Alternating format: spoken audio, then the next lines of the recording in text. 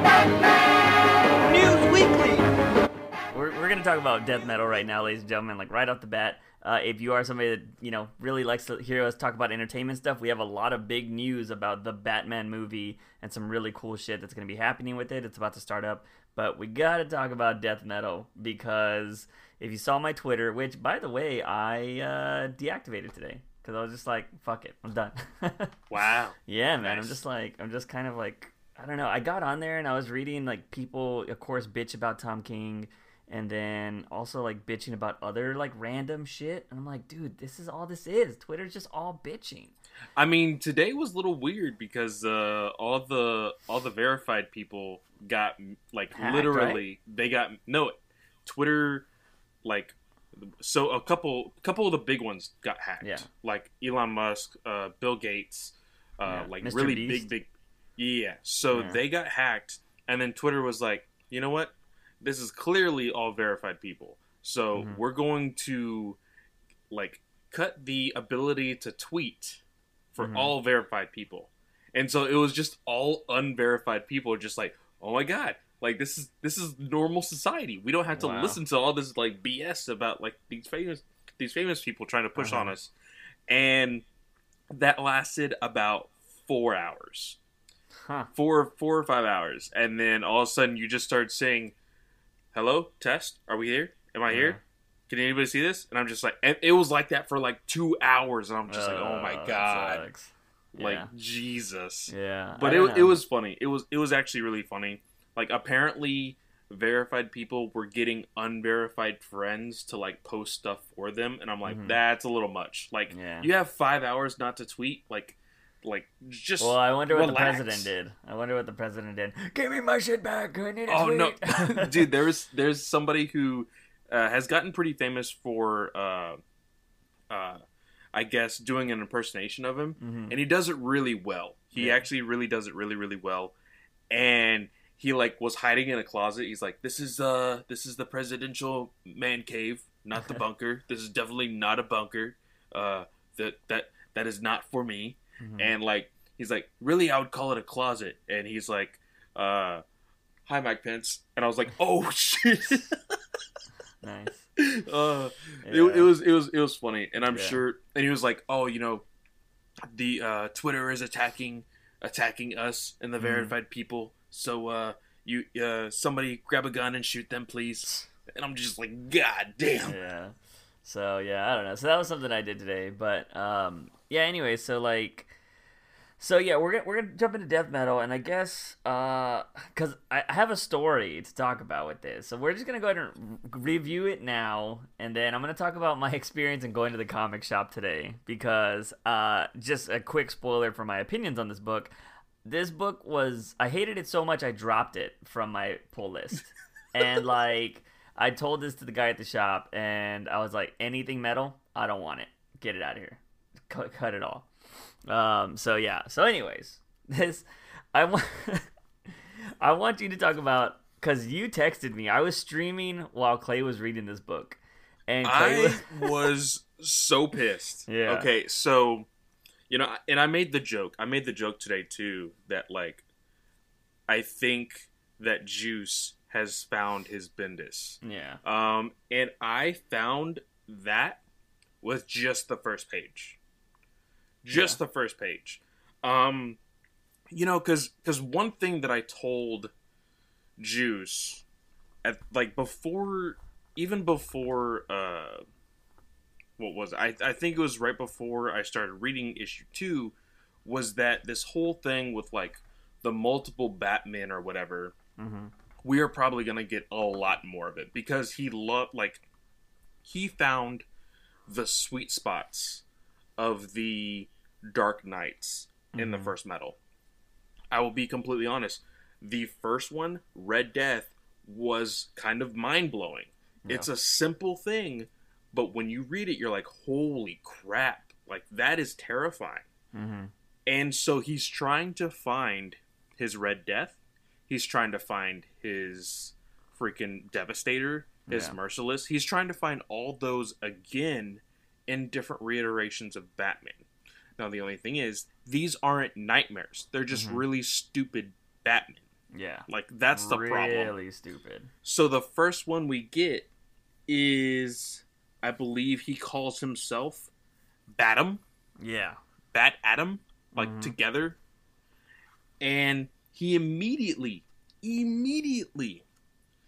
gets run over by this vehicle, who we also see is another version of Batman. Yeah. Like, this is literally a Hot Wheel that is Batman. But of course, just human size. And he makes a dad joke. Yeah.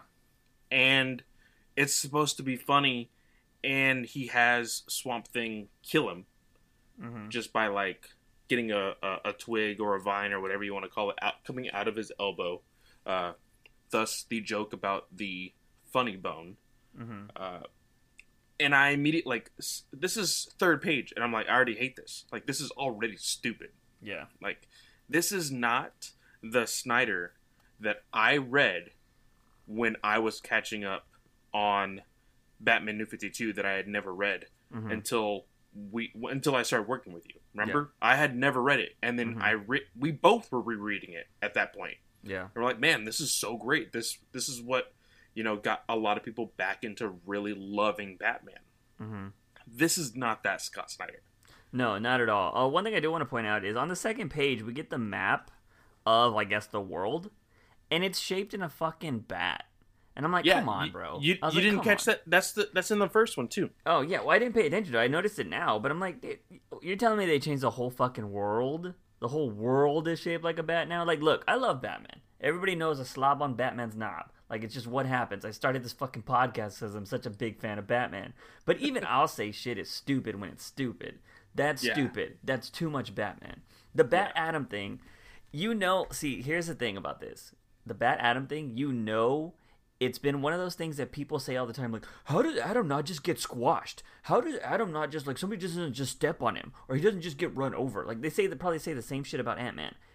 Snyder finally just did it. He was like, oh, people always say this. Let's just do it. And I'm like, no, we say that because, oh, you would think that would happen, but then you also realize, oh, he has the strength of a fucking, like, million times an ant strength or whatever, you know, whatever the fuck his powers are.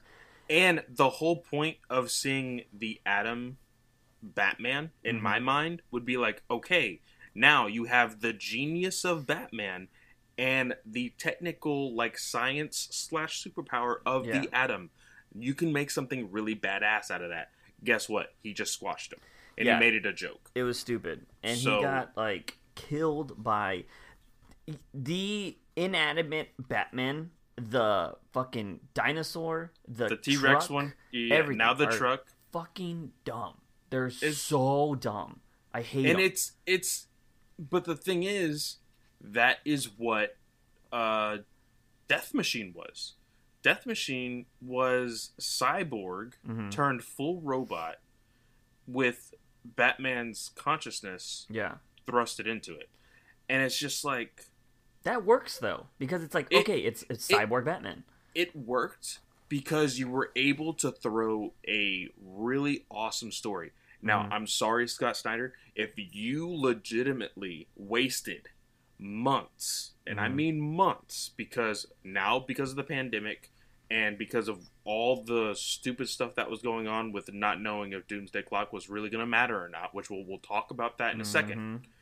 But literally if you wasted months on writing origin stories for all of these characters, so that way if one of them really hits off, you can throw in like, oh look, we are getting the Dark Knight's Metal Batum or Dark Knight's Metal Hot Rod, like whatever you want to call them. I feel pity for Snyder if he actually wasted that much time. Yeah, if there's a one shot for the fucking dinosaur, like, are you shitting me? Like, that would be so crap. Because you had legitimate emotional stories. Yeah. For the Dark Knights. Yeah. There is no way in my mind I can see a legitimate, heartfelt, emotional story about the Bat-Rex. Yeah. Or this Batum. Like, I'm sorry, I just can't see it. Yeah. So right off the bat, I'm super pissed off by page 3. We get to see the Justice Society of America Still exists. still exists. We get to see the interaction between Wally and Jay, which a lot of people are like, "Oh my god, the whole book was worth it. This is awesome." Like, no, Yeah. like, Not at all. okay, like I see it and it's cool, but in better circumstances, we could have gotten it a lot better. Yeah. We see this like scared Batman, you know, because clearly what Snyder was saying, this is a Wonder Woman story. Yeah. You know, so what does he have to do? He has to belittle another character, which is Batman. Yeah. And, you know, they get into this argument. Like, no, my plans will work because I'm Batman. You're Wonder Woman. I'm scared, and I need to figure this out. And then, you know, just because Wonder Woman's Wonder Woman, she's able to just inspire hope into people, which I understand the concept. The only problem is, for the past 3.5 years, at the end of every story arc of Wonder Woman, it's all about love. Oh, it's all about hope. Oh, I'll tell you about that here in a little bit. Like, and that's all Wonder Woman has become. Yeah. Like, it's like, I'm sorry, I want to see the Wonder Woman that's all about like fucking punching somebody's skull in and being like, okay, I won. Like, I'm sorry, that's what I want to see. And you know, we get this concept here at you know, I believe it's by like page 10 or whatever. Yeah. We see Snyder talking about the source wall breaking. We get to see Lex Luthor, you know, becoming the apex predator. He mentions Dr. Manhattan. And, you know, they mention the disappearance of the Justice League from when we left off on Snyder's Justice League run. All of that, you know, turns into like, hey, I have a plan. We see Barry Allen, and apparently he has he is losing his his connection with the Speed Force. That is because of what's happening in Joshua Williamson's run right now. So they are connecting that, but that hasn't even been explained in Joshua Williamson's book. So it really doesn't matter because we don't know shit, just like the writers don't know shit, apparently. But this all comes down to one of the biggest things that pissed me off in this entire book. We get to see the evil, you know, bat people that were, you know, controlling. Yeah. Well, before we jump ahead, I do want to point out is I thought this was kind of cool that Batman was going through the dead heroes and picking which ones he could fight for a war, because we know he has the ability to bring back people from the dead. Yes. That was cool. The dialogue was kind of garbage because he was asking somebody else, what are this person's powers? And I'm like, you're Batman. You would know all this. Like, yeah, that's one thing that I understand now, which I think would have been pretty cool if, let's say, he was still in contact with Batgirl. Batgirl has what is the memory? it's I don't know. It's just photographic, but there's a better word for it. I just read it in the New 52 run, but I think it's called an idyllic memory or something like that. I don't know how to say it. She can literally remember everything, almost. If she was with Batman, and she would be like, oh, they have the power of this. They have the strength of this. Yeah. Your computer file said this, this, and this. Yeah. You know, kind of showing that Bat team. I think that would have been cool. Yeah. But for some reason, Jonah Hex is in control of the Graves, which I think is really dumb. But the really big thing, like I was saying, we get to see the other side of what that Manhattan Batman was, or what did they call it? They called it the final Batman. Yeah. And it legit looks like Dr. Manhattan, but when you look closer, it actually looks like Joker. Yeah, like a Manhattan Joker. It looks like a Manhattan Joker, and the brain they are putting inside that Manhattan Joker is the Batman who laughs. Yeah. So that big what the fuck moment in issue 1 of freaking Wonder Woman killing the Batman who laughs is pointless. Yeah. Was just like a stupid little stunt that Snyder pulled of like, oh, look, you know, freaking Wonder Woman killed Batman Who Laughs. Like, oh my gosh, this is going to be crazy. No, because they brought him back by the very next issue. Mm-hmm. So stupid. Yeah, so I believe Snyder is doing something here that we have not seen done before, and he is saying that Manhattan can morph, which that's not something that I've ever seen in anything. Because even if you go to the Watchmen show, he had to get a body to turn into. You know what I mean? Like, he had to find somebody's body to morph into them. Like, oh, I can be this person. If I'm not mistaken, I've never seen him morph in the comics. I know he can go bigger, smaller, that kind of stuff. I didn't know he could physically change into something different. I could be wrong here. Somebody can definitely correct me on this, but I've never seen that. I mean, because he morphs into the Batman Who Laughs. This is what I'm talking about. Like, he morphs into that. A blue one. Yeah, he morphs into a, like, what he was looking like at the very beginning of this series. But he's all blue still. Mm-hmm. So, like, that's a little weird. Yeah. And he has this, telekinetic almost conversation with Perpetua. Mm-hmm. She has, killed off another world, and I can't remember how many she said are left, but there's very little. You saw what world she killed off, though, right? No, I did not. It is the fucking Red Sun Earth world, which Batman's there though, because like Superman has the Soviet Union logo on his chest. It's Earth 30. That's a little weird. Batman should be dead. Batman should in fact be dead. Yeah. So yeah, I don't know what's happening there. But anyway, so yeah, there's this weird telepathic conversation, and we know that the Batman Who Laughs has something. Perpetua's like, oh, if you're doing something stupid, I will destroy you, is basically what she says in this conversation.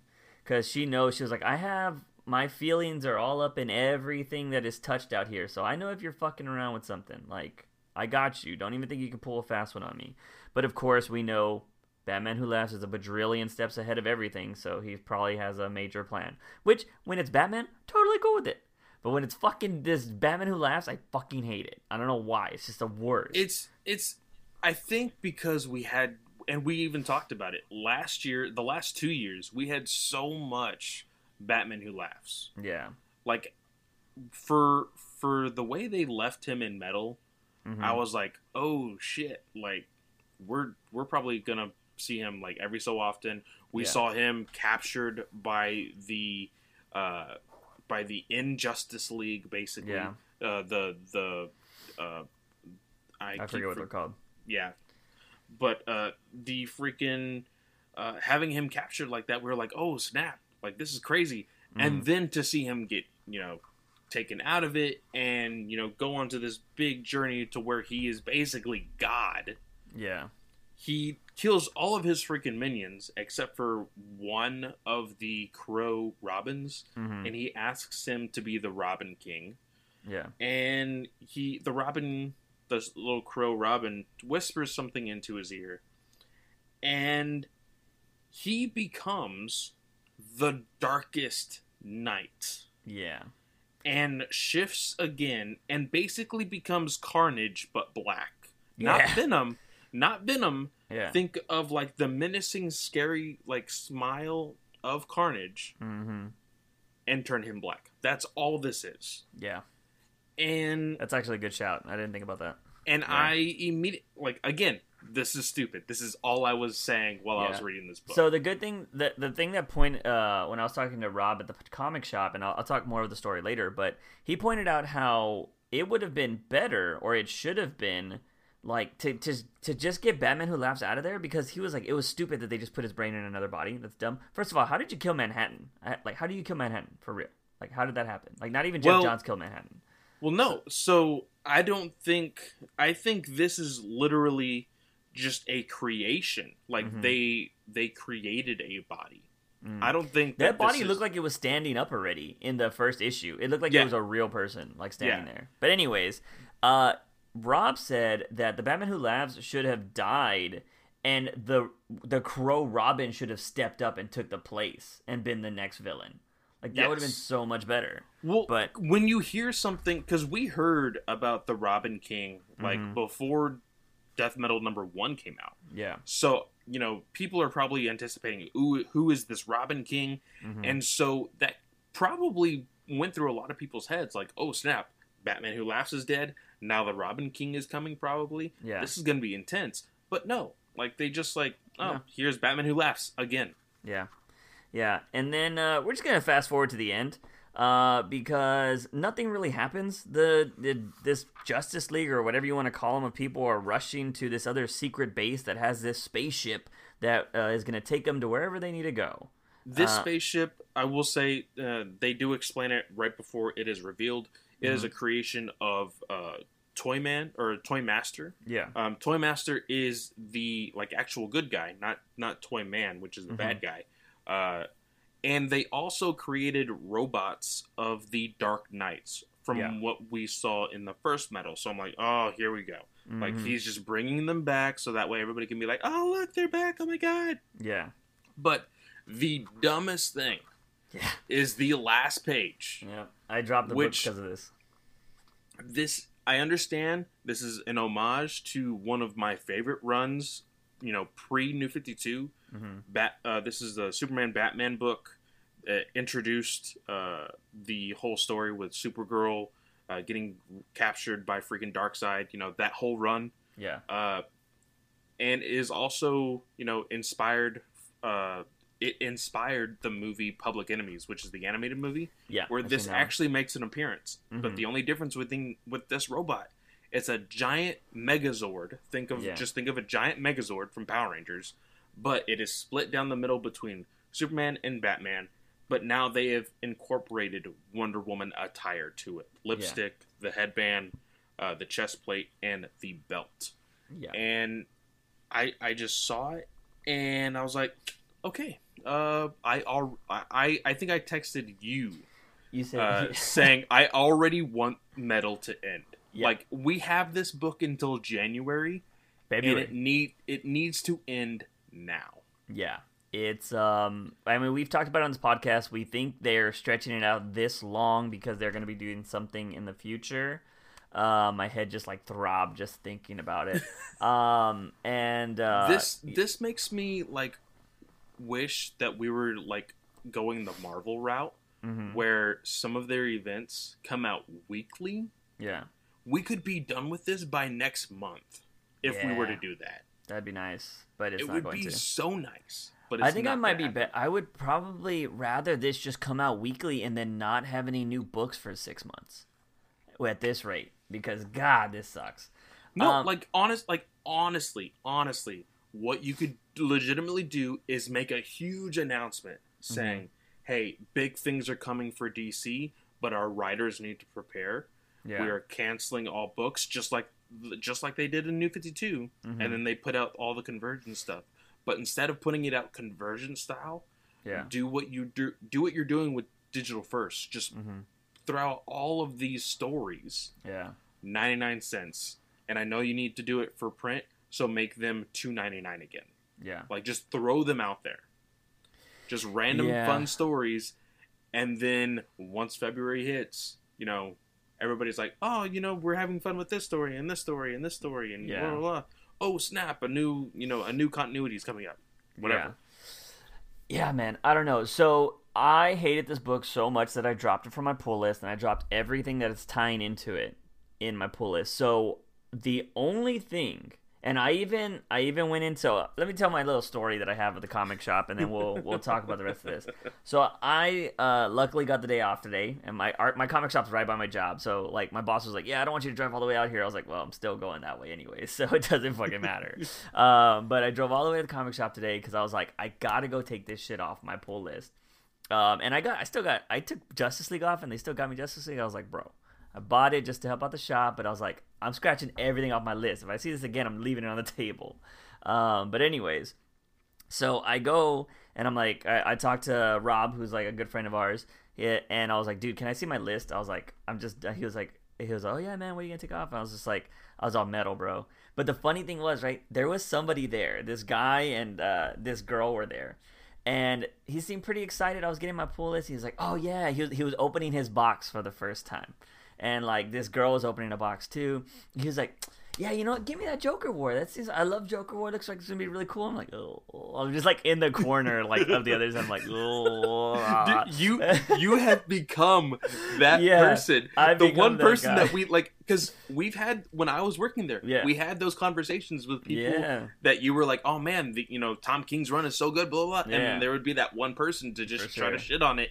You are now that person. Yeah. But so the thing is, like, unlike those people that would just butt into the conversation, I didn't talk to this guy. That was the thing. Like, because you know what? If you want to like some shitty writing, go for it. I'm cool with it. You like what you like. But no, anyways. So I get my pull list and I ask if I could talk to Rob because I only like dealing with particular people at that shop. So I talked to Rob. He helps me out. And we're shooting the shit. And he was like, I was like, yeah, dude, I got to take metal. He's like, dude, it was garbage, right? And I was like, yes, dude. I need to get this. I was like, after reading issue 2, dude, I was like, I need to take this off my pull list because it's so garbage. The other guy's like 7 feet away from me, like, because he's on the opposite side of the counter, and I think he probably put metal on there too. And I'm just like, I was like, that's garbage, bro. And then I was like, also, can you put a note on there to just end my Batman purchases at 100? I was like, I just want Jimenez's run, and then I'm out. Like, I don't care. I was like, Tinian's writing, it's like, I don't like it. And that guy just put on the Joker War onto his list. So I felt like a dick, dude. I was like, this guy's probably getting all these books, and I'm just shitting on him right now. And so, like, I thought that was hilarious. But, yeah, I was talking to Rob about this, and we had talked about it last time I went into the shop, that I was like, yeah, dude, I don't know what Snyder's doing. He was like, honestly, man, and Rob said this, he was all, I feel like Snyder probably needs a babysitter like Frank Miller does, because he's going way out there and doing some crazy shit. And he was like, it's crazy that, like, because he mentioned something about, like, Tom King maybe not having access to every character he wanted to mess with in his run, but it seems like they gave Snyder and Tinian whatever the fuck they wanted. It was like, just do whatever you want. Go ahead and use every character. But the thing is, I think it's more because their name holds a little bit more weight. Now, I know now. Mm-hmm. I think, because we've talked about this. Yeah. King's sweet spot, 12-issue maxi series. Yeah. Those sell like hotcakes, and every single one of them that he has written has been nominated for an Eisner. Yeah. Every single one. Mm-hmm. Even his short stories. Even his Swamp Thing short story. Yeah. His one-shot. Won one. I think that won one. Yeah, it won an Eisner. So DC knows, okay, that is your sweet spot. We're going to keep you there, and, you can do this and this and this. But with somebody like Snyder, somebody like Tinian, I think Snyder, of course, like we said, Tinian is his boy. He propped him up. So whatever Tinian wants, Snyder's going to go in for him and like, hey, Tinian needs this. Yeah. We need to make this happen. And they're just going to bend over backwards for him because for the past, 2020, for the past 9 years, Snyder has been a big name. Yeah.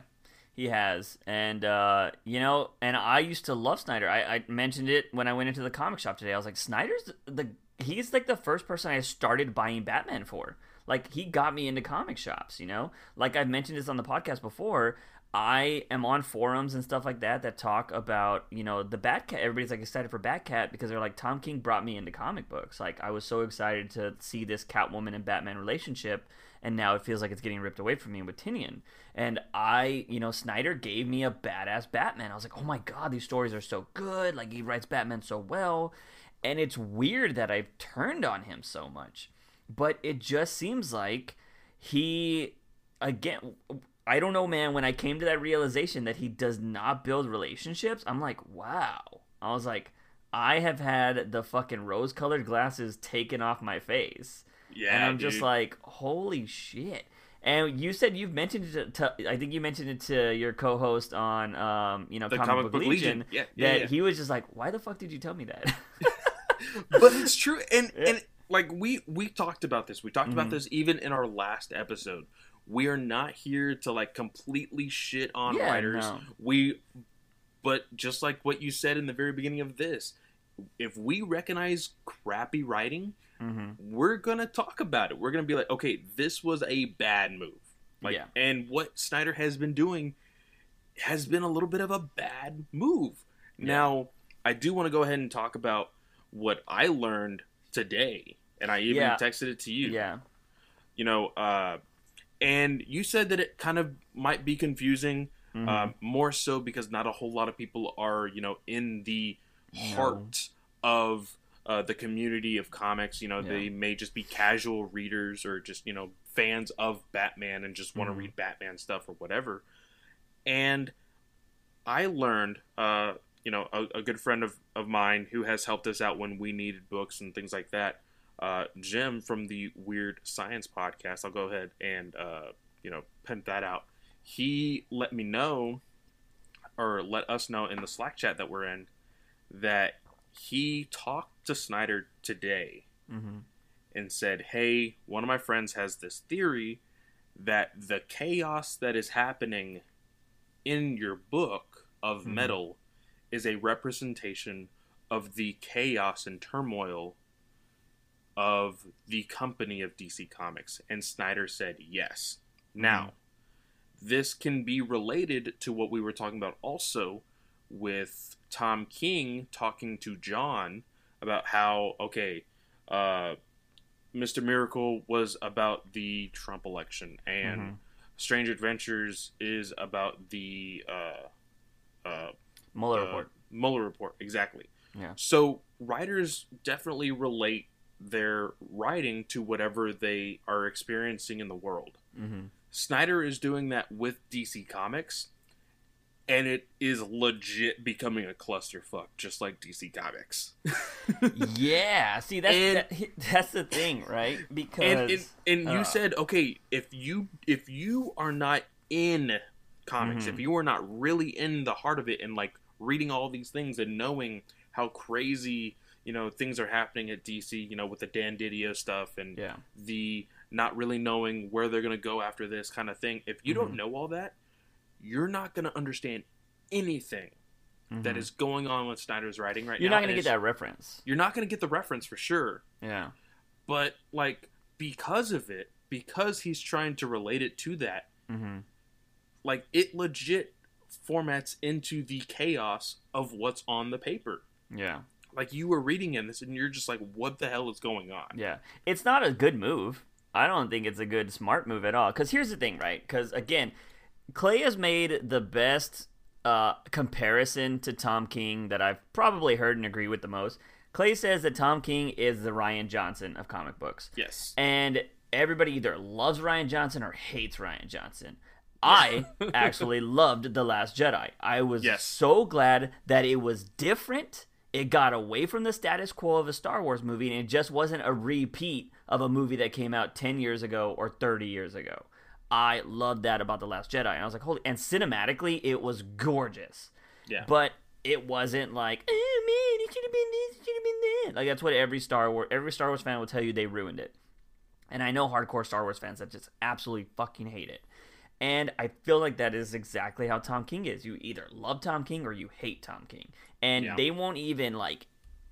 Tom King got a new book announced today that he's going to be writing Rorschach, and it's going to be on Metal, and it's going to be a political drama, and everybody's like, this book's going to suck! He's going to fucking ruin another beloved character! They haven't even fucking read the book, and they're already shitting on it. And that's how Rian Johnson is. They're like, his new Star Wars trilogy is going to be fucking garbage. It's going to be the worst fucking thing ever. Let's start an Indiegogo to raise money to reshoot the whole freaking movie of Last Jedi. Like, what? It's so ridiculous. But anyways, here's the thing about Tom King, right? The Mueller report, the fucking Trump election, all of that stuff is so in your face. It's so polarizing.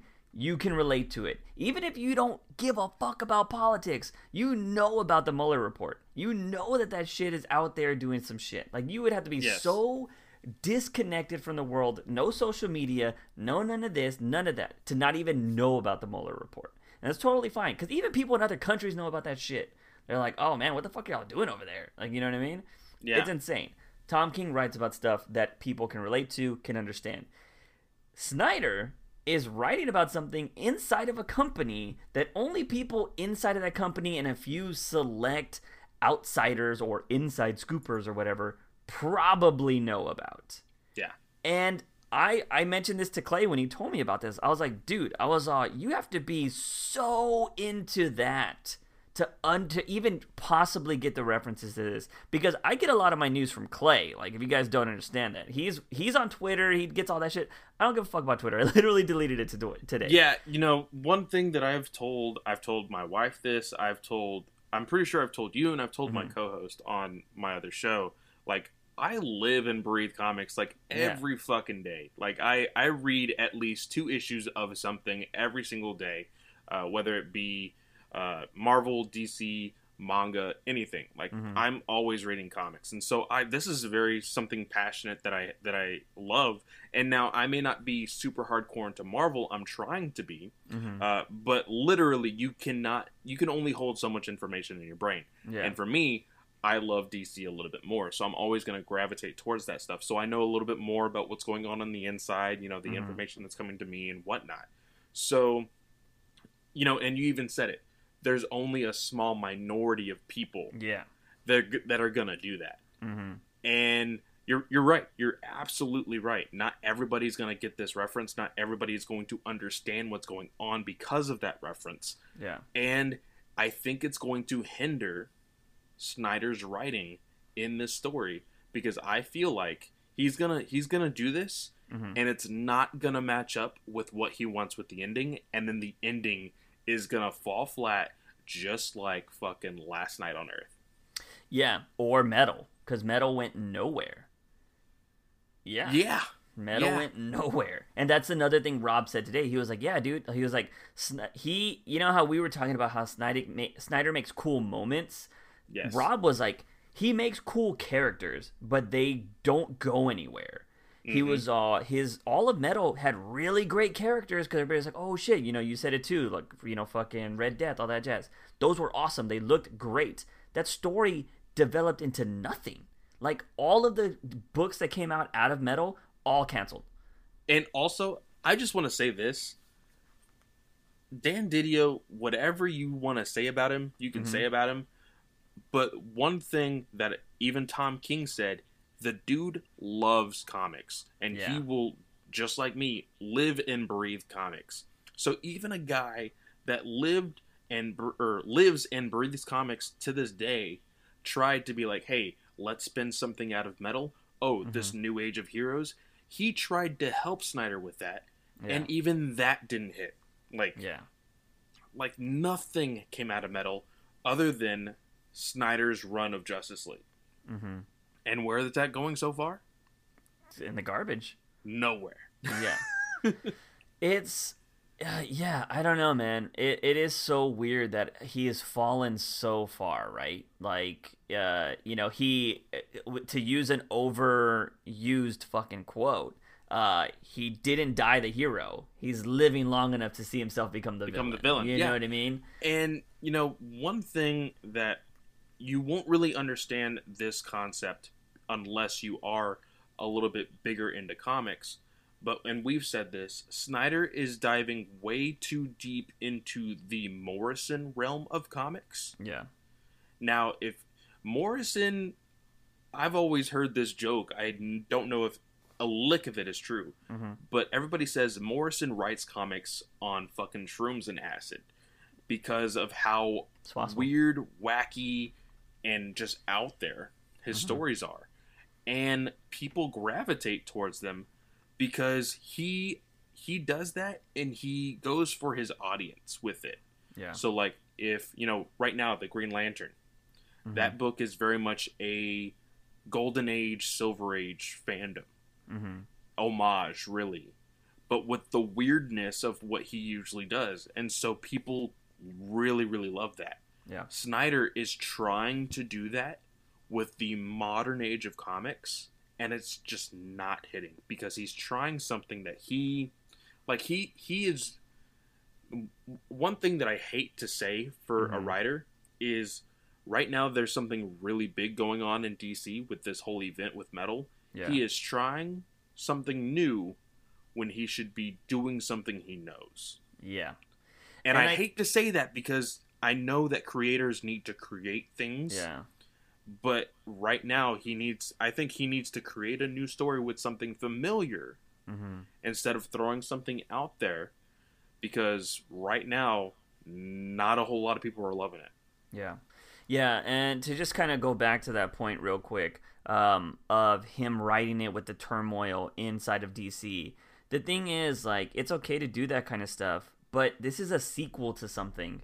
You shouldn't be trying to write this hidden agenda storyline or whatever inside of a sequel to something. I just don't think that works, because they're like, all right, how does that relate to the first one? And second, this is kind of like my problem with Ray Fisher that we've talked about the last 2 weeks. If he never reveals what the turmoil, if we never find out that this turmoil inside of DC, nobody's ever going to get this. Like, unless they come technically we do know. The turmoil is the fact that DC never, well, once John's left, and this is really weird compared to the story that you just related to. Once John's left, there was never really a unity to be like, hey, this is what we need to do as DC writers to create this story for the DC universe. So Dan Didio, from what people have been saying, is he favored the veteran writers and favored a selected few writers, and then everybody else was just like, fuck you guys. Yeah. You can keep your jobs just right to write. And really kept denying a whole lot of new ideas. Because Dan Didio, he loves comics, but he loves Silver Age. He loves 90s. He loves the nostalgia of it. And so that was really what DC was. He's off the he's off the board now. Yeah. And right now, Jim Lee, he's a really good advocate for everything outside of comics right now. So somebody needs to take the leadership spot at DC Comics, and that's right now Scott Snyder. Yeah.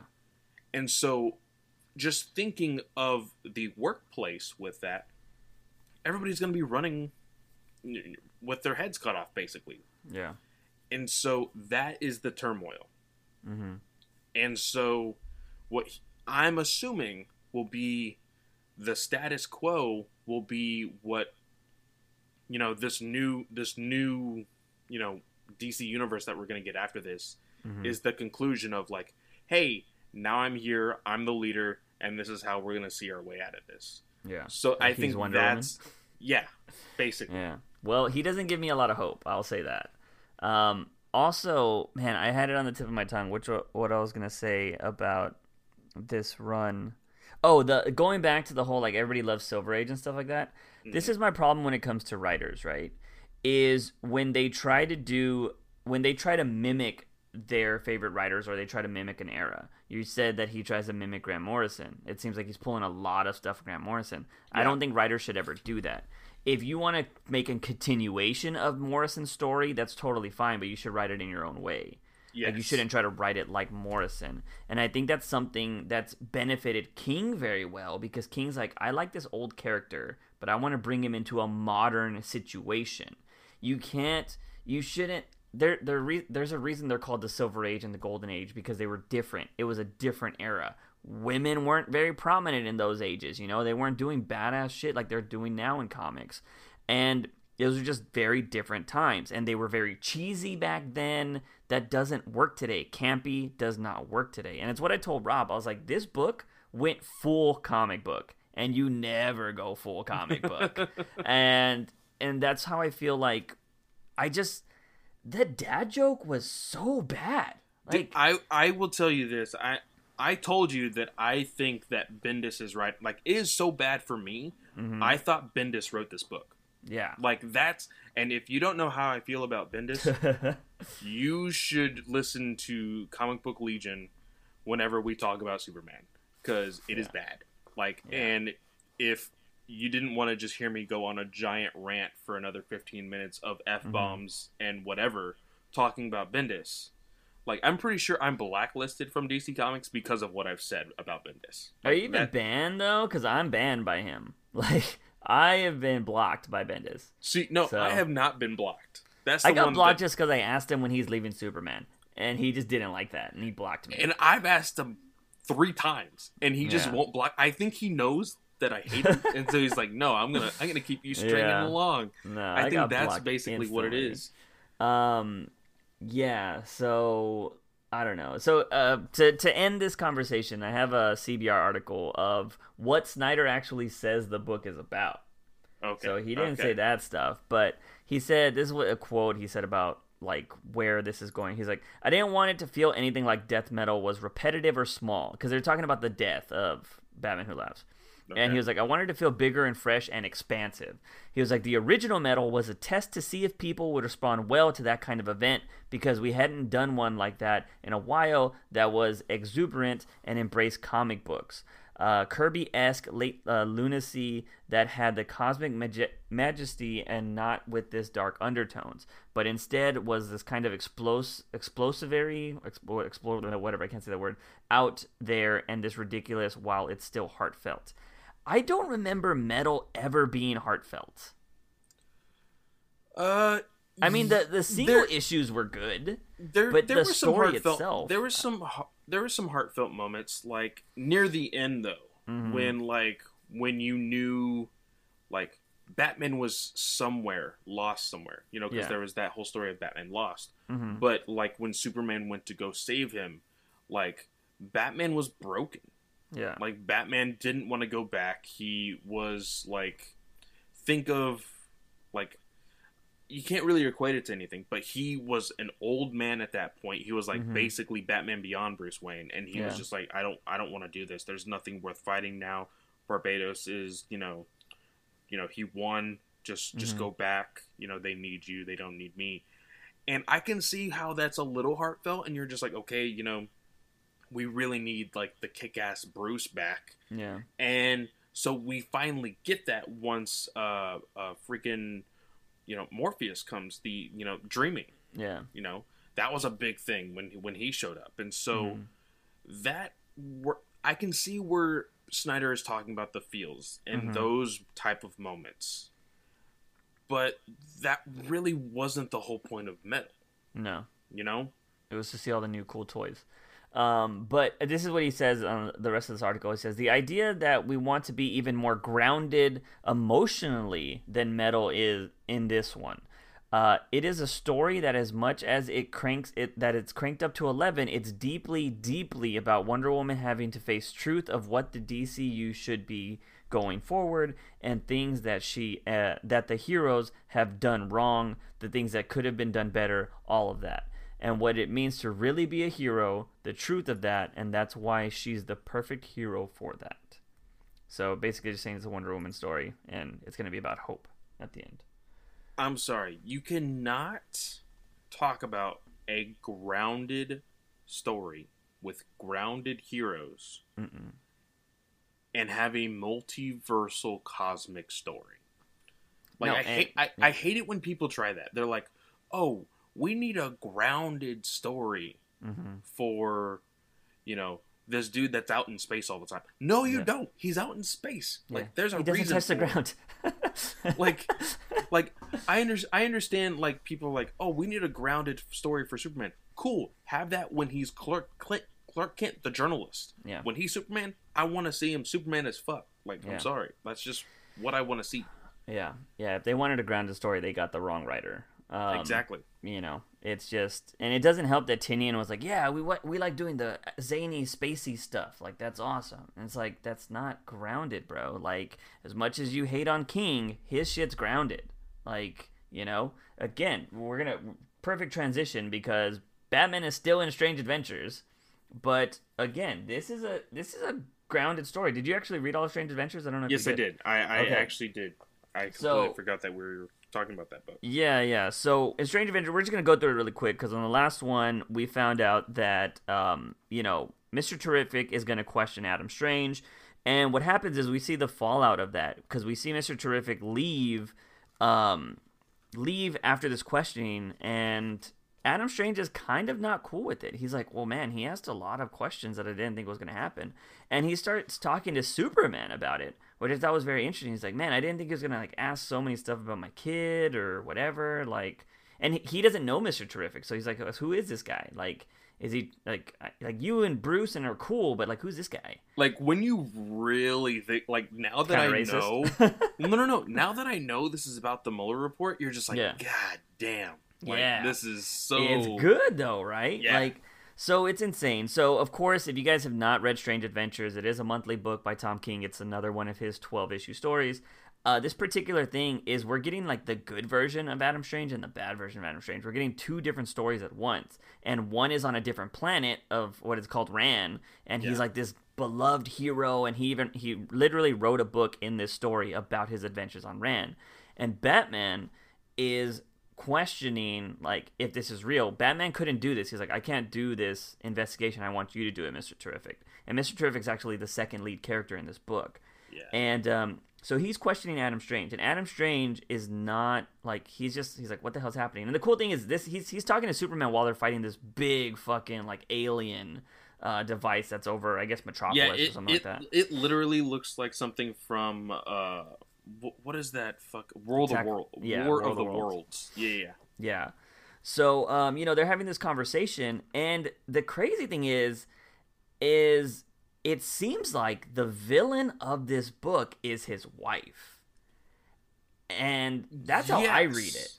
So, it very much is. Mm-hmm. And the reason being is the very obvious two-face, shitty talk that she has. Yeah. And you get it, like, when they're together and they're like, oh, well, they're talking to, I guess, their lawyer, and they're like, okay, well, this is what we, he asked me this, and I told him this, and he's asking questions about this also, and he's also asking questions about our daughter. Like, I don't see how this is any relevance to, what the whole thing is about. And she's like, oh, just shut up and kiss me. We're gonna be okay. And then, like, jump all the way to the fucking end of the book. Yeah. And Well, even before going to the end, like if you're gonna reveal the Batman part, well, yeah, they not even that. Like before, when they're in front of all the cameras. yeah, that's where I was like, oh my god, Yeah, she's shady. So okay, so the crazy thing about this is she obviously. So the way I read this and what I've read in these first 3 issues is their daughter's still alive, but on Ran. I don't think so. You think she's dead? I think she's dead. I think they're lying about the daughter being alive. And she's on Ran. And that's what they're hiding. And people feel like they're hiding this. And they're using it as a sympathy, like, story. That's how I read it. And maybe I'm wrong, but that's kind of how I read it. But see, this is why I love this type of story written by Tom King. Because we can interpret it in different ways. And then when the reveal actually happens, you're like, oh shit. Yeah. Like, because now I don't like stories like how Mr. Miracle was with like, oh, you can just interpret how it is. Yeah, I get that. With your own mind. Like, that I don't like. But with this kinds of stuff, this is legit. Like, we are now invested in this, and this is just like something we would talk about in the real world. Just like the Mueller reports. You're just like, oh, what's going to come out next? What's going to come out next? What's going to come out next? And this is exactly how I feel about this story on this investigation with freaking Adam Strange. Because you're just like, okay, what is it that is real and what is it that it's not? And the one thing that a lot of people are not talking about, which was a point made by my friend Jim, is why the hell has, this whole thing about the dead dude that happened in the first issue just been glossed over? Like, when is that going to come back out? Like, we don't know about these things, and it makes the book a little bit more intense. Yeah. Well, I love that. So one of my favorite things that when writers do this, I'm just like, oh, so much better. Because it's like a second or third story happening within a story is when you bring in news. Like when the news is part of a story, because you know that's something that happens every single day. We see it with celebrities all the time. Oh my God, look who has a new baby or whatever. Well, I think one of his really big influences on that is The Dark Knight Returns. Yeah. The Dark Knight Returns, like, that was a really big part of that book. Yeah. Is the small little segments that you got, like, every third page or so, we would have another, news report talking about, whatever. Now, I know we don't really love that story like everybody else does, but we know that Tom King, like, is in love with Frank Miller. So, yeah, for sure. Excuse me. So, I can see him getting that influence from there. Yeah. But, so I thought... No, go ahead. Oh, no, I was just going to say, I love that there is, like, a kind of like a Fox News and, like, a CNN in this kind of thing right here, because they're very polar opposite, but I would assume that Strange and his wife are on the Fox News version of this. And yeah, the wife is doing all the talking and kind of pulling the attention away from Adam Strange, who is the focal point of this investigation. But she's all like, no, like, oh yeah, I don't know why people would talk about our lost child. It's so freaking painful and blah, blah, blah. She's pulling that away, which if anybody knows about just what's going on in America, the person that's always the focal point, there's always something to pull away from that person when something gets really serious. Like, this is happening over here, and then like she says, why is someone trying to distract Adam from the vital mission? Yeah, like he is a good guy, and his whole thing is to like he went to our planet and like saved us, and like that is his mission. And then you see her smoking a cigarette in the bedroom, and like, boom, bitch, I got him. Yeah, and I'm like in a robe with her like, boobs, like chest exposed and stuff, and she's like, God, like just total like vixen kind of like, I just played the world. And it was just, I'm like, oh my God, she's such a bitch. Like, I was just like, damn. And we're not even talking about what's happening on Rand. Like, we're seeing like Adam Strange. We're seeing Adam Strange in this like huge, like legit fight for his life. Yeah. In this arena, and it's for literally his death, life or death situation, but also the hand of his current wife. Yeah. And he ends up like getting stabbed by like a poisonous sword, but he's like, nah, bitch, I got this. Yeah. And completely decapitates his enemy with his own fucking helmet. It is gangster. It's awesome. I love that panel where it's all red and you just hear him scream, or you just see him scream. Yeah. Love that panel. Absolutely love it. It could give you the idea too that maybe he did murder that guy if he's able to do this, you know what I mean? Exactly. And so that goes to the end, and of course his wife was like actually handcuffed, and she's like, now you're gonna go ahead and go tell your people that you work for us now, is basically what she said. She's like, you're gonna come fight for Rand or whatever. So, and then it cuts to this like present day stuff. She's in a swimming pool, very James Bond bathing suit. And I love that shot, the one where it's above. That is I couldn't actually name it before, but yes, very James Bond. Like the aerial view? Yeah. Yes, very James Bond. She gets out of the pool and immediately pulls a gun, and you're like, oh shit, like what is this? And it's fucking Batman. Yeah. It was like, awesome, dude. I was like, whoa. Like, it was so dope. Dude, does she not look like Olivia Munn in this? Yes. Oh my God, she does. Like, oh my God, like really big time. And I think Olivia Munn's probably worn that bathing suit before. Yeah. Well, the thing is, if you've ever followed Mitch Gerards, he follows so many cosplayers and so many beautiful women, because I think that's where he gets his, his reference photos from. He gets his reference photos from there. And the dude, like, he's actually put his wife through a lot of, like I think there was one thing that he did for Year of the Villain where he needed to have, like, a picture of, like, the Black Hand, or not, Black Mask, sorry. It was Black Mask holding his helmet. And what he did is he took a picture of him holding his wife's head. Yeah. Like that. Nice. And they took a picture, and he's like, okay, thanks, honey. And then they like just start like drawing it. I'm like, man, that would like, I understand that you got to do whatever you got to do, but like just randomly like having your husband be like, hey, I need you for a second. Okay, do this pose. And you're just like, wait, what? It's still not as bad as King having Kite Man's son die, and it's like the name of his kid. She's like, Jesus. You just had her kid name die? He was like, I'm sorry, they're the same thing. Like, shit, it's just like, holy shit. But anyways, the way this book ends is Batman wants to talk to Alana, is her name. And what happens is she's, they're talking. He's like, look, I've said what I needed to say or whatever. And it turns out that she has people photographing them so she can manipulate the perception that Batman is threatening her to make the investigation go the Justice League's way. And it ends with this like newscast, which I think this is the Fox News, or no, it's MDX. I think it's the same thing. Oh no, this one's MDX. The other one's MNN. Oh, so the other one is CBS. MDN, which is CNN. Yeah, and it's red. Fox. It's a red logo. Yeah, this one is MDX. Yeah. Fox X, and it's a blue logo. Yeah. So you're like very smart. Yeah, they're definitely saying like the Justice League is trying to threaten like Alana, blah blah blah, and I was just like, oh my god. And it looks very bad. Now, don't get me wrong, it doesn't look great that she's like puffing smoke like in his face, because it still makes her look like a bitch. Yeah. But it may be for the fact that like she's standing up to the Justice League, like, oh, we're not gonna take your shit type of stuff.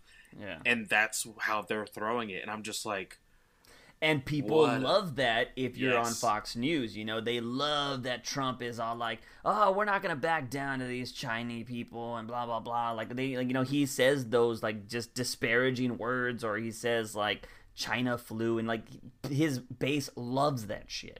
And you're just like, that's fucked up. Why are you phrasing it that way? Why are you doing that? But, you know, he's like, oh, he doesn't mean anything bad by it, blah, blah. He's just standing his ground, like...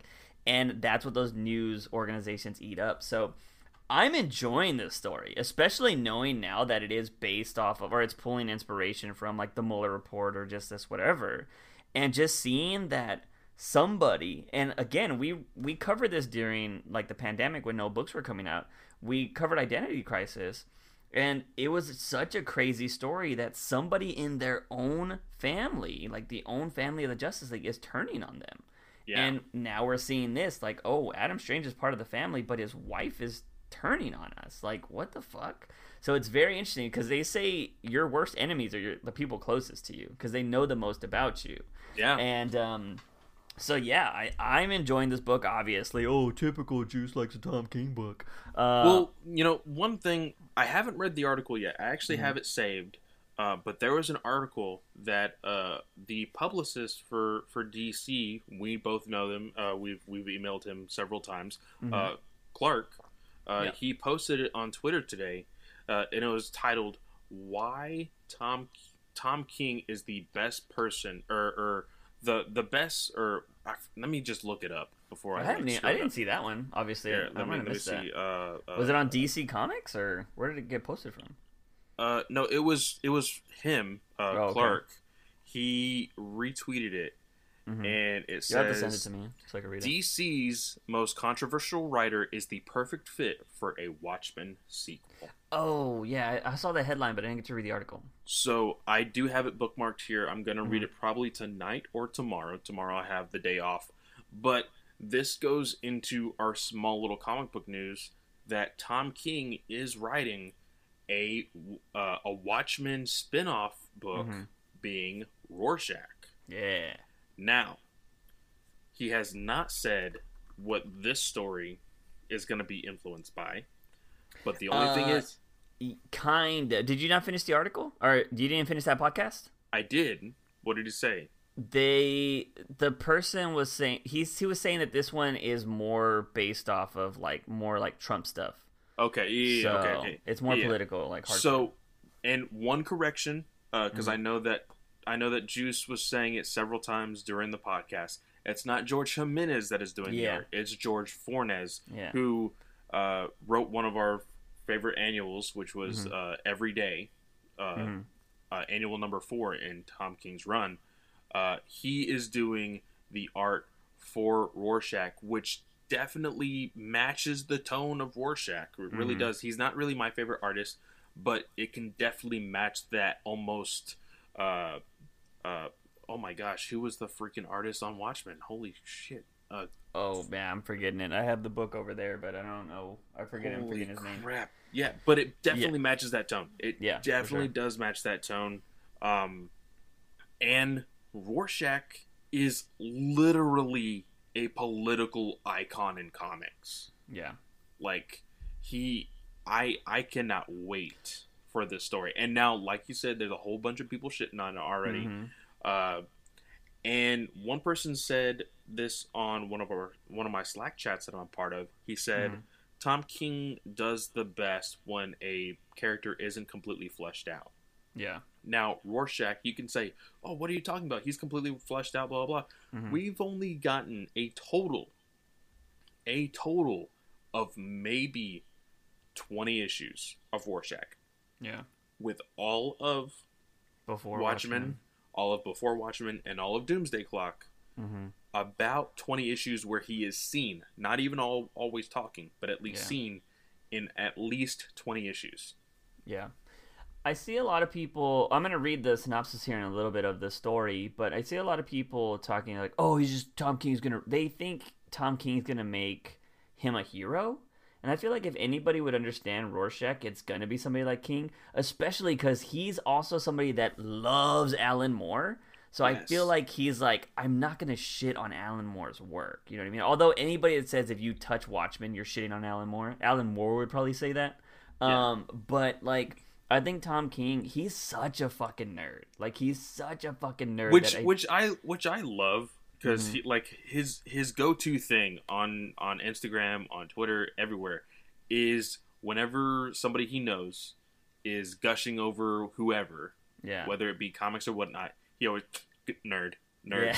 But every single time he goes onto John's word balloon, he always says it. I'm such a fucking nerd. Yeah. And he talks about how he grew up and like all that he went through. He is a nerd. And because of that, he's going to take these things seriously. Especially when writing a character that has basically been created by one of his all-time heroes. Yeah. And I genuinely think, just by reading the headline, I definitely want to see how they go into it. But King is a controversial. He's a controversial writer. I think that's why I love him. He's a very controversial writer, but Rorschach is a very controversial character. Yeah. And so I think the matchup is great. Now, because it's Rorschach, I kind of want it to be Black Label. It is Black Label. It is? They actually... Yeah. It's literally on the... I think the photo I sent you has Black Label on it. Right, so I'm going to read the thing if you want to check out the photo. But this is a synopsis of what the book's going to be about. So it's been 35 years since Ozymandias was exposed for dropping a giant telepathic squid on New York City, killing thousands and ending the public's trust in heroes once and for all. The Minutemen are gone, only their memory lives on, especially the infamy of Rorschach, who has become a cultural icon since Dr. Manhattan turned him into dust. So what is that? Okay, so what does it mean when Rorschach reappears as part of a pair of assassins trying to kill the first candidate to oppose Robert Redford in decades? Follow one determined detective as he walks backward in time, uncovering the identities and motives of would-be killers, taking him deep into a dark conspiracy of alien invasions, disgraced do-gooders, mythical visions, and yes, comic books. So it's going to be... It's going to deal with Rorschach, it seems like. So wait, is this, like, now? No, well, that happened in the 60s, didn't it? Based in the 60s or 70s? Well, Vietnam was in the 70s. Late 60s or early 70s? So it's back it's about maybe around the time. Okay. Because I was just like, wait a minute. I can't remember how everything ended in Doomsday Clock. I was like, wait, they are back on their Earth. So I think, Yeah, so a lot of people were questioning if this is going to be the Black Rorschach, because obviously we know Rorschach died. But if it's anything like the Watchmen show, people have taken up Rorschach's mantle. Yes. So it's going to be very interesting to see where Tom King's going to go with this. Because I would even think, he's read Jeff Johns' shit, and he's like, I like that. I'll work with that. You know what I mean? He is somebody that wouldn't destroy everything that Johns did in Doomsday Clock, a la Scott Snyder, in my opinion. But he is somebody who, like a quote-unquote normal comic book writer would do, he'd be like, okay, I like that. Okay, I like that. Okay, I like that. And then create my own story around that. Boom. Yeah, and I think that's how you have to do it, because you can still make continuity or canon and change slight things, but you still have the integrity of that story. You know what I mean? So, and I mean, this Black Label, because it does in fact say Black Label at the very very top of this picture. It the one thing that he said in that Word Balloon interview definitely works out for Black Label. Because, one, he can write whatever he wants, and then the audience can decide whether it's continuity or not. Yeah, exactly. And I think that's what we're going to see going forward. We're going to see if people... Because you know what? Honestly, I hate that we keep going back, but we spent so much time on it. But I don't think people are going to consider Metal continuity or canon in a couple years. I think it's going to be too wild. Because here's the thing. Other than Batman Who Laughs, no one... I don't hear anybody say, "Oh man, do you remember in Metal when this happened, blah, blah, blah, blah." Yeah. No. Because, like we've always said, we talk about moments, we talk about those panels, like, oh man, do you remember when this happened in Metal? You're like, remember that panel when, freaking the female freaking Aquaman was stabbing the... Yeah, that was a cool panel, though. Yeah, you're like it's so cool, just random stuff like that. You can't tell me what happened on the very issue where Batman Who Laughs was introduced. Like, nobody can tell me that. No, if I ask somebody right now, hey, in Teen Titans number 12, I think it was 12 or 15, one of those two, what happened when Batman Who Laughs was first introduced? Yeah. Nobody would be able to tell me. I just know the panel, he has the Jokers on the chains, and that's it. He, broke through a wall or something. That's about it. Exactly. Yeah. Because you remember the panel, you never remember the story. Yeah, and that's the problem. Sucks. Yeah. But again, I could tell you, what happens in Mr. Miracle. I could tell you what happens in Doomsday Clock, because that shit was dope. You just remember it. And it's I remember fucking... And it's a scene, too, but, in Doomsday Clock, when, oh, man, I'm forgetting his name right now. The Human Torch dude. Fucking Firestorm? Firefly? No, the one that explodes. Not Firefly. Oh. It's the one that's in Flash. The dude that he splits into two people. The what? Okay, in Doomsday Clock. Okay. He's on the show The Flash. He was fucking Kate's husband and then turned into the Black Kid and... Oh, Firestorm. Firestorm, yeah, exactly. There you go.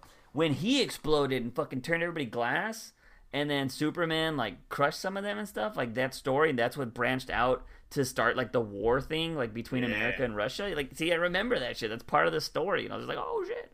You remember those things. And I don't know. If you guys want to see some art for Rorschach, just type in Tom King Rorschach. It'll pop up, and you can see some of the art on here. Tom King has said that George has already done... He's on issue 7 already of this series. So what'll be really cool is Tom King said this on a podcast. I don't know if it'll happen. He says that he's going to try to release 6 issues to reviewers to check out this story immediately. So if we can read 6 issues of this in one sitting, that's going to be pretty awesome. So I'm hoping we'll be able to get access to that, but we'll see what happens. That would be fun. But yeah, so I'm excited about this. King's got a new thing coming out. But that's pretty much everything we got for comics. Now we're going to move on to entertainment news. One thing I do that is kind of comic related, but it does have to deal with the Batman. I randomly saw this today, was that Colin Farrell, who is going to be playing Penguin in the Batman, was seen having purchased a Batman book. And he came out of Barnes & Noble with the Batman book, and the Batman book was a Francis Manapul Batman book. So it's something I have not read. It's just called Batman by Francis Manapul and Brian Buccellato. Wait. Batman by Francis Manapul? Yeah, Francis Manapul. And it has Batman on it, and it has a bat across his chest, obviously, and it has Bullock and a lot of GCPD people. But apparently in this book, I was reading this article, and it has to deal with Penguin and Falcone. And we know that both of those are in the actual movie. So anybody that's interested in maybe finding out where Matt Reeves is pulling from, you might want to go pick up this Francis Manapul Batman. So I thought that was pretty interesting. So that has a little bit to do. And it also, I think, can't tell if this is Azrael in it, but it has a Batman with flames on it. I don't know who that is exactly. I haven't read this book, but it's had some very interesting imagery in it. but I definitely want to check this book out now just because, Colin Farrell's reading it. So I'm just like, oh, interesting. So that's a little bit of Batman news about somebody that's doing their research right now. But the news you've all been waiting for is the Batman is finally gonna start shooting soon. But, like, not soon, but, like, but soon. this year. Because in September, they're saying, months. they're saying that the production is gonna start in September, and you're probably wondering, like, what the fuck? Why? Other places are already starting to film. Well, the rumor from people that are close to the production or whatever has said that they are hearing that the Batman comes back in September and that all locations have been scrapped and everything is going to be done in the studio now. Now, here's the question with that. So they said that it's going to be built sets. Mm-hmm. Now, do you think they're going to take old footage and have really awesome set designers to recreate those freaking scenes? Mm-hmm. Or are they going to scrap everything and just restart? I think they're going to use whatever footage they have. If it doesn't, like, if they don't have to revisit the scene, you know what I mean? Like, if they don't have to go back to Crime Alley or whatever, then I don't think they're going to scrap it. But, so, one, I'm very curious on what the budget's going to be now. Because, like, if you're going from locations to having to build all this shit, that's got to be another additional fucking, big thing. So, here's the big thing. Mm-hmm. I know that we're all tired of talking about it. But, with the new DCEU multiverse, a lot of people are saying that this is going to be another quote-unquote black label book because we've all heard that it's going to be a little bit darker than our normal Batman story. And we've also heard that we're unsure whether Pattinson is going to be a part of the DCEU continuity. So a lot of people have been throwing it out there that it's going to be another separate black label type movie, not connected to the Joker, but just its own thing. Mm-hmm. That could help in the sense of, okay, we know that the Joker made $1 billion. Hopefully, maybe this one can make $1 billion too. Like, I think that's their only hope in this sense because of, like you said, that could bring up the budget a lot.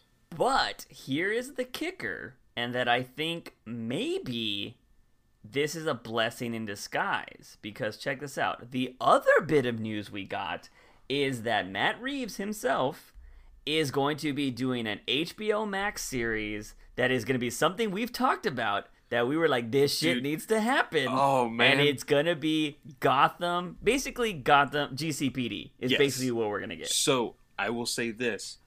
The other awesome, because it's already awesome that Matt is going to be a part of this production. Mm-hmm. It's already awesome that that's going to happen.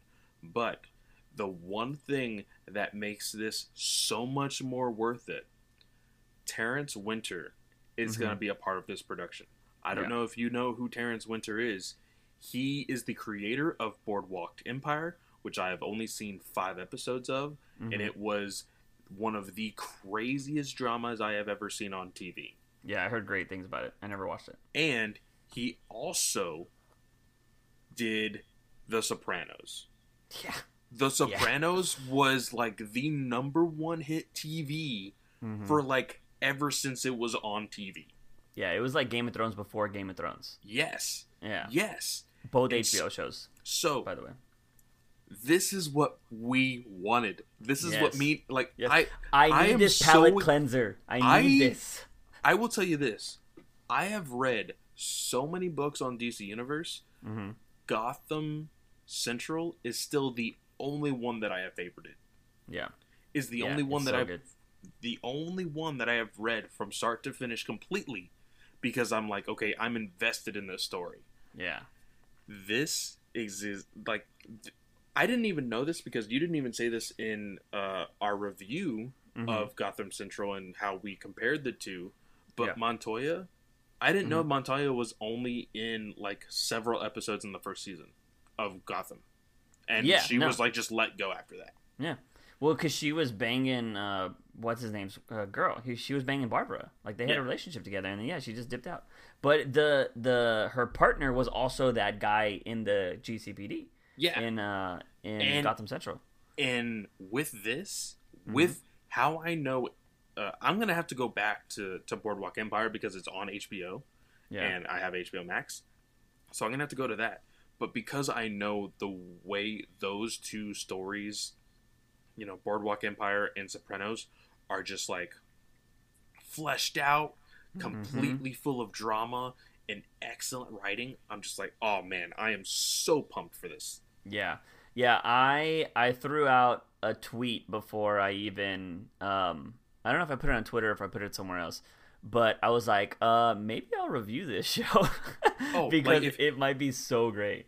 Like, So I definitely want, if we can, mhm. like, I would definitely want to review this. Like, it's Yeah, gonna we be could probably so- do extra podcasts Yeah. just on the show. It's gonna be so good.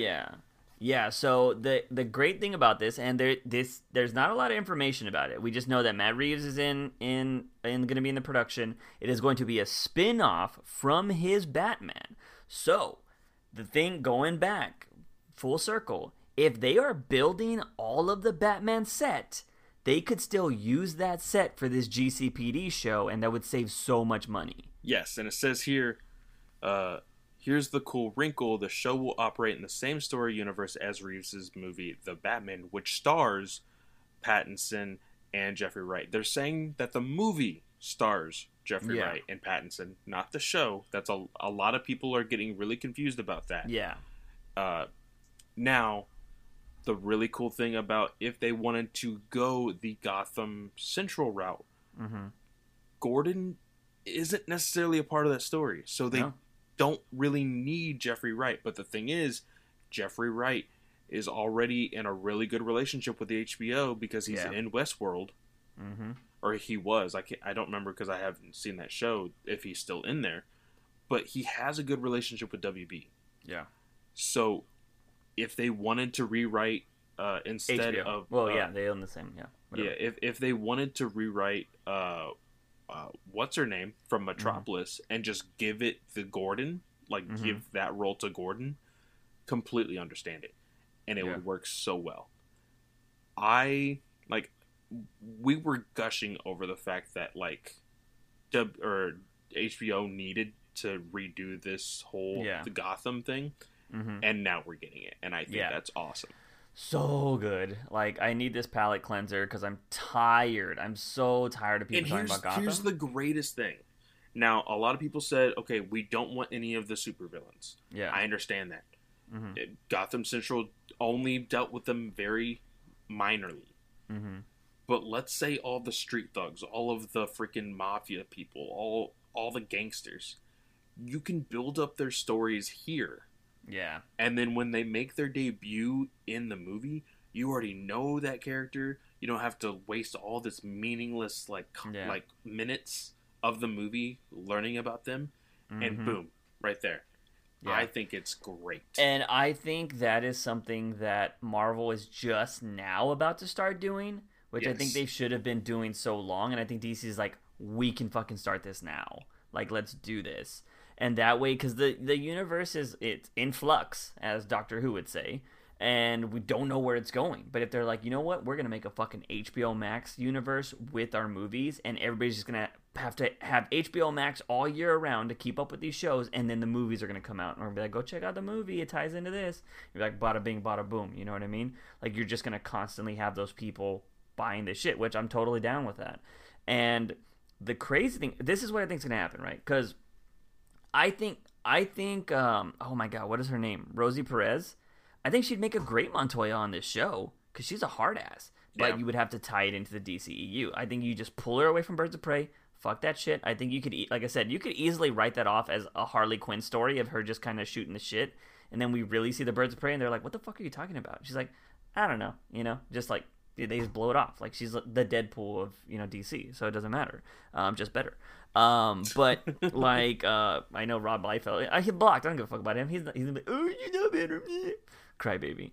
But what I think is gonna happen is if if Pattinson is not in the DCEU, which I still think that is a bad idea, because if you're ever going to build to a Justice League, it would be stupid not to take the star power of Robert Pattinson and put him in a Justice League movie alongside fucking Jason Momoa, Gal Gadot, Ezra Miller, etc. You know what I mean? Yeah. I just think that's a bad idea, but it is what it is.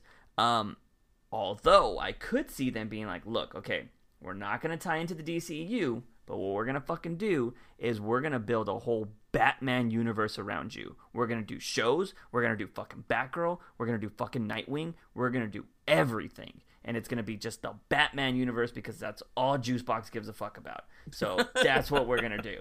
And I've said that on my channel multiple times. I was like, if you just want to give me a fucking Batman universe, I'm fucking down. And I think that's kind of what they're going to try to do here. I think I wouldn't be surprised if we start getting smaller things on HBO Max because I think their budgets are insane. They're just going to make cool shit that you can watch over and over and over. And, we're seeing it with the Snyder Cut. Hopefully we'll see Ayer's cut. Everybody wants the Schumer cut now. It's not called the Schumer cut. It's called the Red Book edition because the Red Book is the journal of Thomas Wayne in that movie. I just learned this. Okay. I just learned this. Everybody that reports about it calls it the Schumer cut because it's the new thing to everybody. Yeah. Everybody's cut, but a lot of people have been referring it to as the Red Book edition, which I think is pretty cool. Yeah, that's cool. So yeah, I think HBO, and one thing I know we were all worried, and we know all those Comic Gates people were saying like, oh, there's this meeting that's going to happen in October with AT&T, and it's going to be this big thing, and the DCU might be dead, and DC Comics might be dead. That should never happen. That's why you shouldn't listen to those kind of people. And it seems like they're like, no, we're going to lean fucking heavy into this comic shit because it's billions of dollars, and we're just going to fucking pump out content. And I think that's amazing. Yeah. Because, there's so many... Because, what if fucking King's book wins an Eisner, right? This Rorschach book, and they're like, so Watchmen's not doing... We're not doing anything with Watchmen because fucking, David Lindelof just left us. What about this Tom King guy? This story is making a lot of waves. Why don't we adapt that? Or, and he's already working with Ava DuVernay on Mr. Miracle pretty much. I feel like his Mr. Miracle is going to be in that movie, you know what I mean? Oh, yeah. So, he's got New God shit. So, what if we start getting these crazy political dramas that Tom King's a part of that are comic books? I am fully convinced that Lindelof is secretly writing a season 2 after all of this, political shit that is going on in the world right now. Yeah. I genuinely think that's what he's doing. It would be the best. He literally... I know he tweeted it as some people are saying it as a joke, but it would be so fire if he did. He said the first episode of Season 2, Black Lives Matter. Yeah. That would be fucking great because that show was so racially charged, but it was fan-fucking-tastic. I kind of want to watch it again. Yeah, same, right? It's very rare that something is good when you immediately want to go through it again. And that's what I've done. I did it. I know I shout on Snyder a lot, but I did that with his run. I read his Batman run. I was like, I want to read this again. And I read it all again. I've done that with... I haven't got to do... King's... I know. I was taking my time, and you're like, hey, I'm already on 45. Where are you at? 12? Yeah. Hey, what are you doing? Yeah, I did that with Gotham Central, too. Yeah, I was like, I'm on issue 42 already. Or 40 or whatever. But yeah, so, when something's good, I just want to consume it, quickly, or I want to consume it again. And King's Run, I've read some of his stuff again. I haven't got to... I'm waiting for all the deluxe stuff to come out to where I actually read it from issue 1 to the final issue. I know a lot of people are really digging the deluxe version for King's Run. So a lot of people are waiting for the last... I think the last 2 are... This one was Nightmares. So the last one should be... book 6 should be, I think, Bane, City of Bane. Okay, cool. Yeah, because Nightmares ended at 75, didn't it? If I'm not mistaken. 75 or 76, I believe so. Yeah, because 78 and 79 are the 2 issues that I loved by Clayman. Yeah. Were the romancy ones. So, yeah, and that's pretty much going to be probably considered City of Bane. So, nice. Yeah, I'm waiting for those deluxe editions to come out, too, before I reread his stuff. But, yeah, I think that's when you know something's good. When I beat Last of Us, I was like, after I got off stream, I started it again. I haven't played it again, the whole thing, but I literally started it again. I was like, all right, I played it on stream. Now I want to play it, myself and just fucking enjoy it again. And I feel like that's when you know something is just, fantastic. You know, I'm on my like 5th run of watching Doctor Who from start to finish. Like, it's ridiculous, but this is true. He is constantly texting me. Oh man, do you remember this episode? Oh man, I'm on this episode again. Because it's such good writing, and it is. I don't know, man, and I think that's when you know something's good, and I think that's the thing too. Like, granted, everybody has what they love. Everybody has what they're into. You know, there are people that love Gotham. There are people that love the CW shows. And that's totally cool. I'm glad if it brings you enjoyment, you should watch it. There's a lot of shit that I love that is pure crap. I know it's crap, but I love it. You know what I mean? I'll always watch Starship Troopers. I'll always watch it. It's a shit movie, but it's great. Like, I think it's great, and it's okay I just for you. love random Neil Patrick Harris at the end. Yeah, it's just the brain is scared. Like, it's afraid. It's so dumb, and the infomercials on that movie are so ridiculous. But I love it, and like, but I think everybody should realize when something's good. And I know we're never gonna always agree that something is great, because there's people that literally love to just hate good shit. They're like, oh, everybody loves that. I fucking hate it. It's the fucking worst. This is true. And so, like, you're never gonna believe it, but I mean, from this podcast, we will always tell you when something's good, whether we like it or not. And like, Clay hates Bendis, but he'll say, hey, that Spider-Man shit's good. Like, you know? It is true. Like, I have said multiple times on my podcast, I said, man, there was a little bit of Bendis in this book. Like, when I say Bendis, I'm talking about like the crap writing he is at this point of his career. I'm like, oh man, there was a little bit of that sing-song dialogue in this one page. But then he wrote like the rest of the issue was just fucking insane and awesome. Like, I genuinely love Bendis of Marvel back in the day. Like, I just recently read House of X for the first time with Mark, my co-host. That was insane, and I loved it. I can genuinely see, okay, this is good writing, this is good formatting, I can see where the story is going, and that's awesome.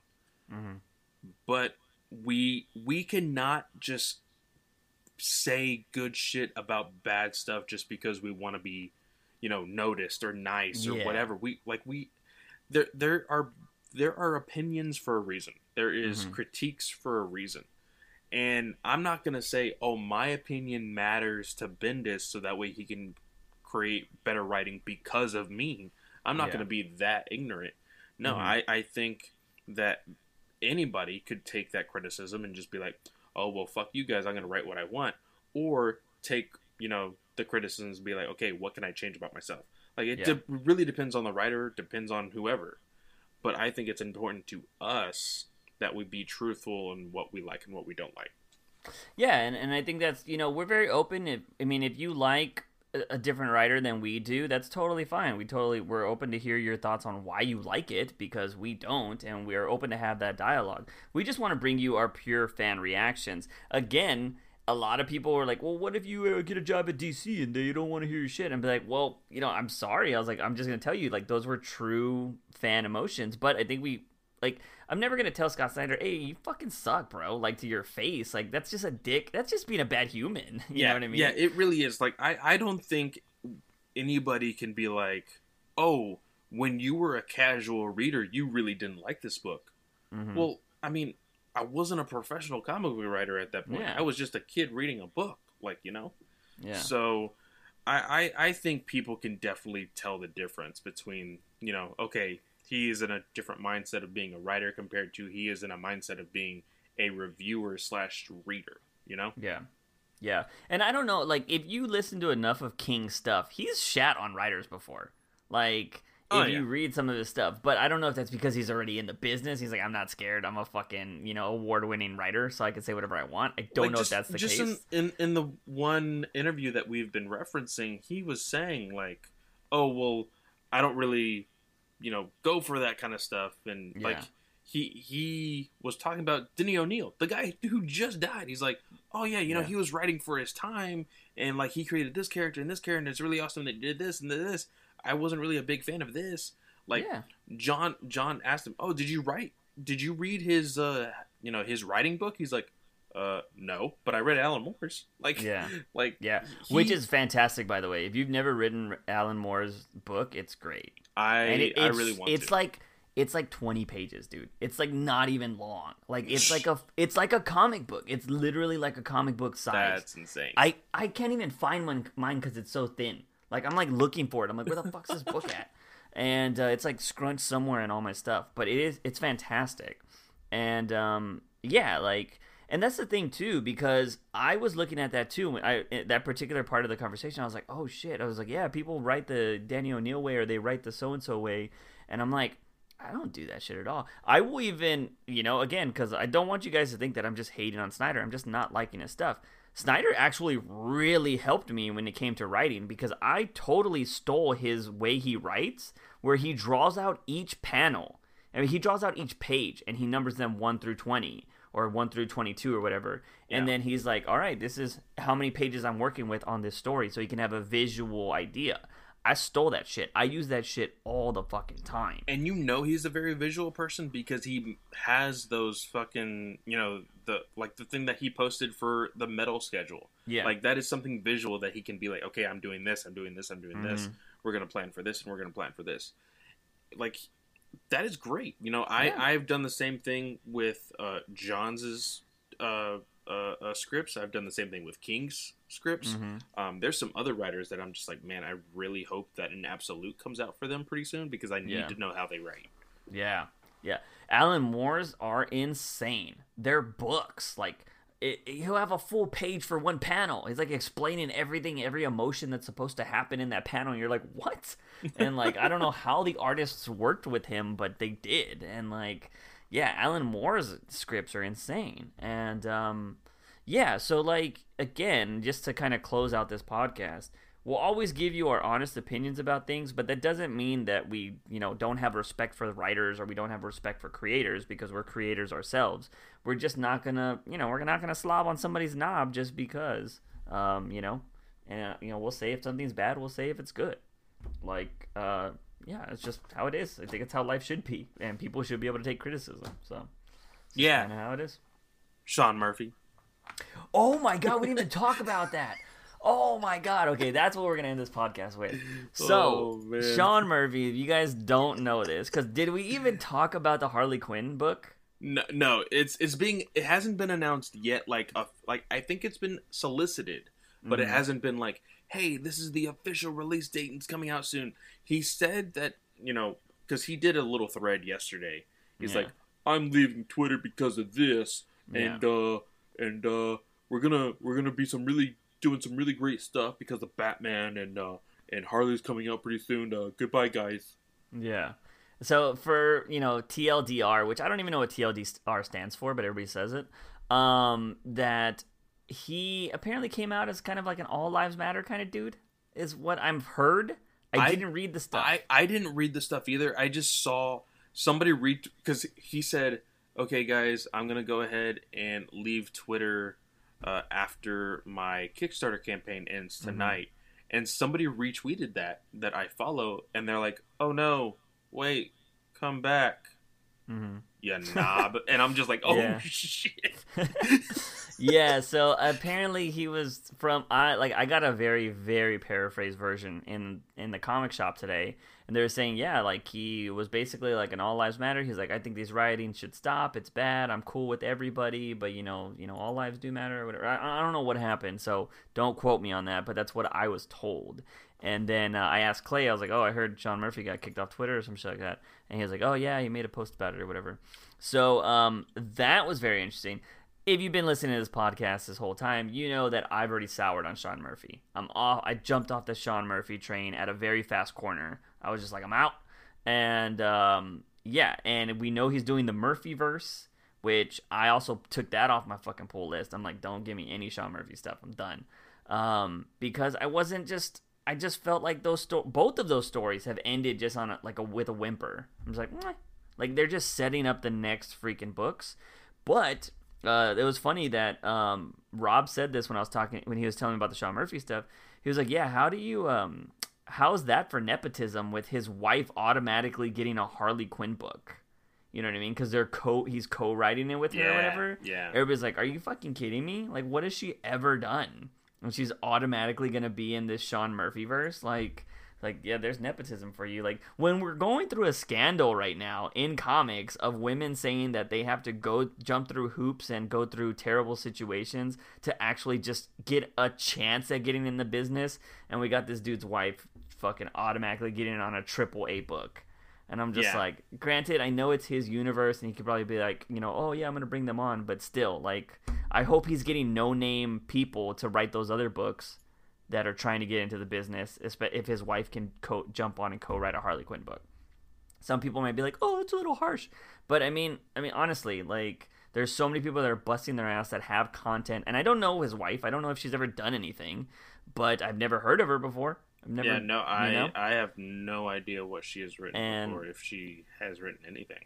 Yeah, so, like, I think if she's just jumping over everything to, be able to get on this book, I think it's it's kind of fucked up when there's a lot of great writers out there that could jump on a book like that and even elevate the Murphyverse, to be honest, because I think it needs that. I think it needs some solid writers to work on these books, because I don't think Sean Murphy's been knocking it out of the park, in my opinion. Yeah. So it is what it is, but yeah, I just wanted to touch on that really quick because that was some shit that I totally forgot to write down. So good on that. But yeah, Clay, what do you got this week, man? This week, of course, I got my regular 3 shows.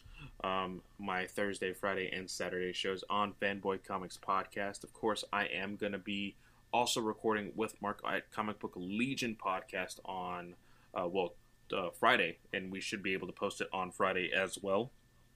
But that's pretty much all I got this week. Nice. Of course, you can find me over at twitch.tv/juicefromthebox. I've been cutting back the streams a little bit just because my creativity has been kind of like, I'm just all over the place right now. I'm trying to do a bunch of things at once, and it's just kind of ruining it. But just go hit the follow button. You should get a notification when I go live. We've been playing, trying to just play different games over there right now. And then, of course, Juice Reacts. We upload every Monday through Friday if you want to get a lot of content there. And yeah, you can definitely find me there. Links are always in the description for that. I don't have Twitter anymore, so don't try to contact me there. Contact me on Instagram. That's where I'm at. But yeah, that's going to be it, ladies and gentlemen. We appreciate you watching this or listening to this. This is episode 49. We're about to have episode 50. I think we're almost at 50 already. We're almost at a fucking year of this podcast going straight. We haven't missed a week. No. I might have uploaded a little late a couple times, but for the most part, we've never missed an episode. So this is crazy. We appreciate your support. You guys are awesome. But yeah, episode 50 next week, which will be Batman 95 Start a Joker War. So we'll see what happens there. Yeah. But that's going to be it, ladies and gentlemen. As always, he is Fanboy Clay. I am Juice Wayne. Remember, Batman is awesome. News Weekly.